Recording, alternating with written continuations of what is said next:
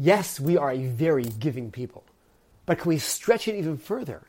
This is Rabbi Yitzchak Price with another episode of Tachlis Talks, growth-oriented, parsha-related Torah podcasts. The upcoming Torah portion of Re'eh contains within it the declaration of Aser to Aser. Thou shalt, now there's two ways to translate this, the double term Aser to Aser can be understood to be the imperative. Thou shalt surely tithe, referring to the tithing of the crops. But Aser to Aser, that double, can also be read, thou shalt tithe plus tithe.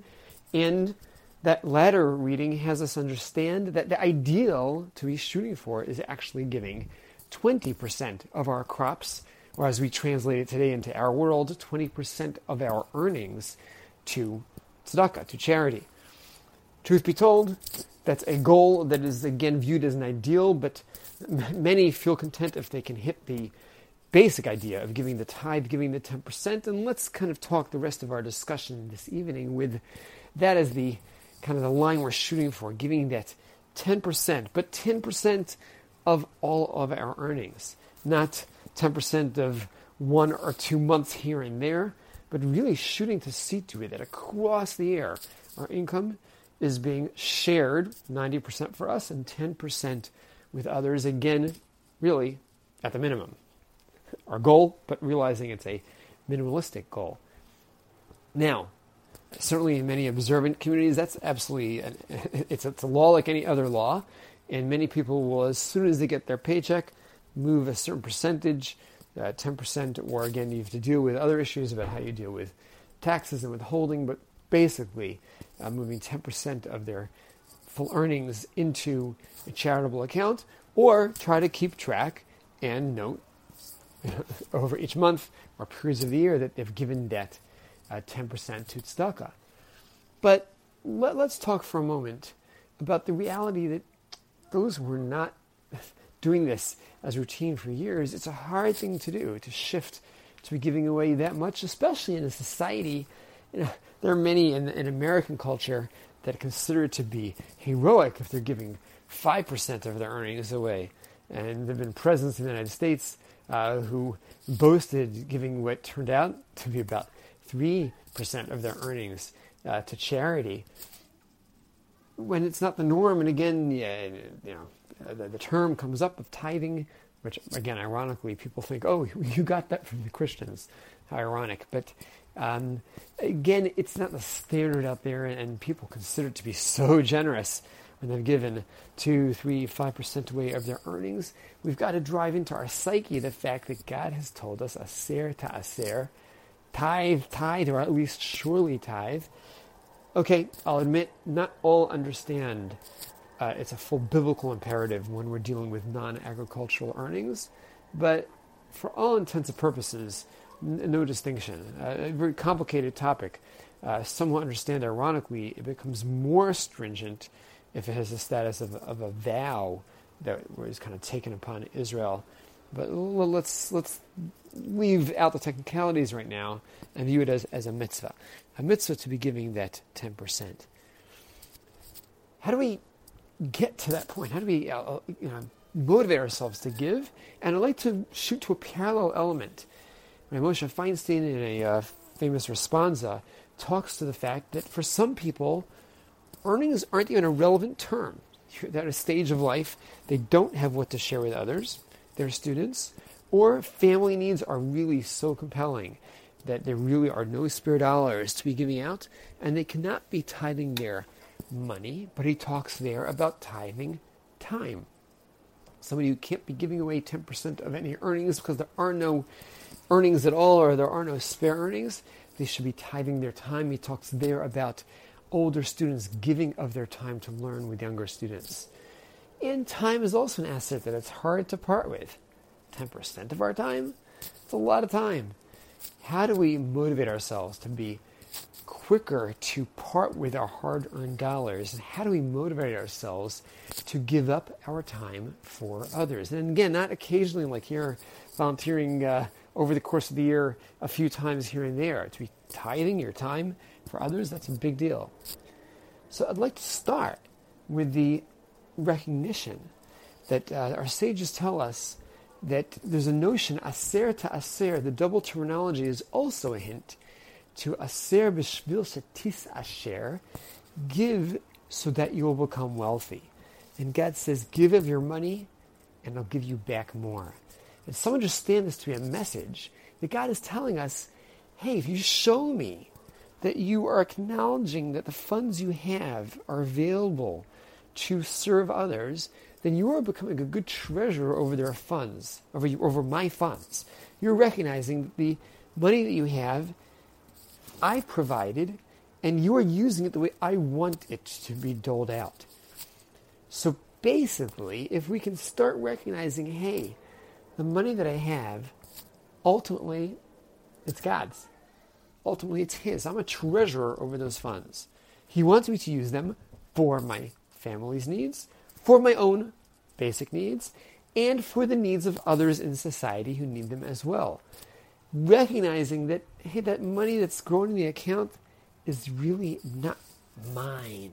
One of our other podcasts, we talked about the fact that there is no word in Hebrew for mine. There is yesh li, it's associated with me. I have it in the sense that it's oriented towards me, but it's not mine with that dominance on the idea that me.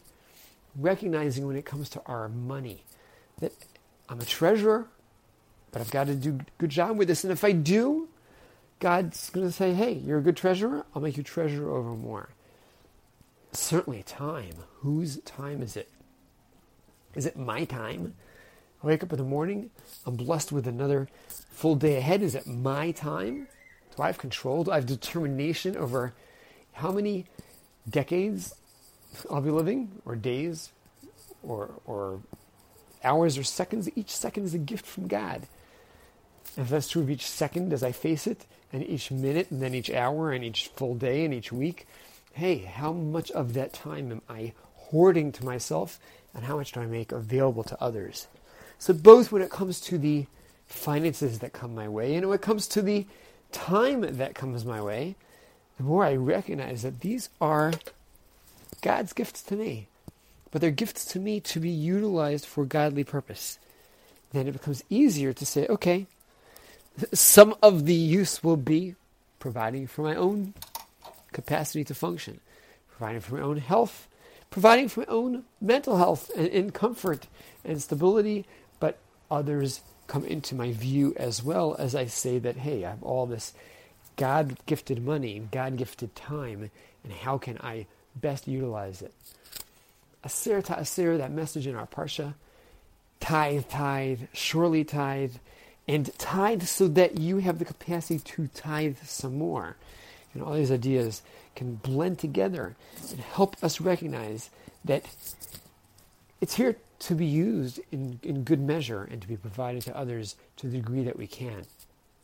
I was just reminded earlier today of a great story involving Rabbi Pesach Krohn. Rabbi Pesach Krohn, famed author, speaker, and Moel, who does ritual circumcision on the East Coast in the New York area. He was dealing with another mitzvah related to the notion of giving of our funds to others. And that was the mitzvah of lending to others. And understanding that sometimes the means of giving the gift is not purely by letting it go, but even if we want it back. And he shared a fascinating anecdote which kind of blended the two ideas together. Charity, the form of a loan, really charity, but yet really a loan. A fascinating story. When he was starting out, his father passed away when he was very young. He had just trained to be a moel. His father had been a moel, done ritual circumcisions. He just trained when his father died. And here, he's the oldest, several younger siblings. And, you know, when you're a very young, very new moel, not a lot of business coming your way. And things were somewhat difficult. And a gentleman came over to him and offered him basically if I remember correctly, the number was about $2,000 in cash. This is going back at the 1970s when $2,000 still had decent buying power. And $2,000 in cash, and Ray Krohn said, we're really not wanting to take charity. And the gentleman said, charity? No, it's not charity. I'm lending you $2,000. So young Pesach Krohn said, okay, if it's a loan, that very much appreciated, that we'll accept. takes the money, they use the money very quickly. It was a very, very desperate situation. But he was very proud when, after a period of time and his reputation was getting out there, he really knew what he was doing, and people were starting to turn to him for the bris, and then their family situation started looking better. And he was very proud when he came back with an envelope full of cash to give this generous donor, who immediately refused and said, no, I'm not taking that from you. He said, wait a minute, you told me this was a loan. To which the gentleman responded, well, yes, sort of. And he described it a little ways back. I had some financial difficulties in my business, and somebody came over to me, and basically the same story. Someone offered me some cash, I declined, and he said, no, I'm not giving it as a gift, it's as a loan. I accepted. I came back to pay back that individual, and he said, no, I'm not taking it from you. And I said to him, hey, I thought this was a loan. And he said, it was. Now that you can pay it back, find somebody else who needs that money, and basically give it to him with the same terms. And I give it to you, your job is now to find somebody else who needs that $2,000. Incredible way to be gifting, with it being the loan, taking away some of the embarrassment, and in fact, seeing to it that mitzvah will carry on further. So whether you are exercising your generosity muscles to simply be able to write out a larger check than before, or to write out more checks, who writes checks anymore, to get online and to contribute to sponsor podcasts, or to do anything else that's going to be facilitating great good done in the world. And whether you are doing a classic form of a gift to tzedakah, to great causes in the land of Israel, within your communities, don't forget the Cincinnati Community Kollel, whether you are doing it in that manner, or whether you are finding a private individual who's not so keen on giving in and accepting charity, and you can turn it into a even greater charitable act by letting it feel like it's not charity and really helping them out. Let's find ways to take heart to those messages of Aser to Aser, surely be tithing, ideally tithing plus tithing, and recognizing we'll be tithing and gaining more in the process. Asher b'shvil tis Asher, will be the greatest recipients of the good that we do, as God sees us as greater treasurers over His funds. Exercising and expanding those generosity muscles will certainly allow us to ratchet up our giving, make us that much more in sync with this message of the generosity, and becoming greater people, certainly something that we can anticipate will help us all achieve our tachlis.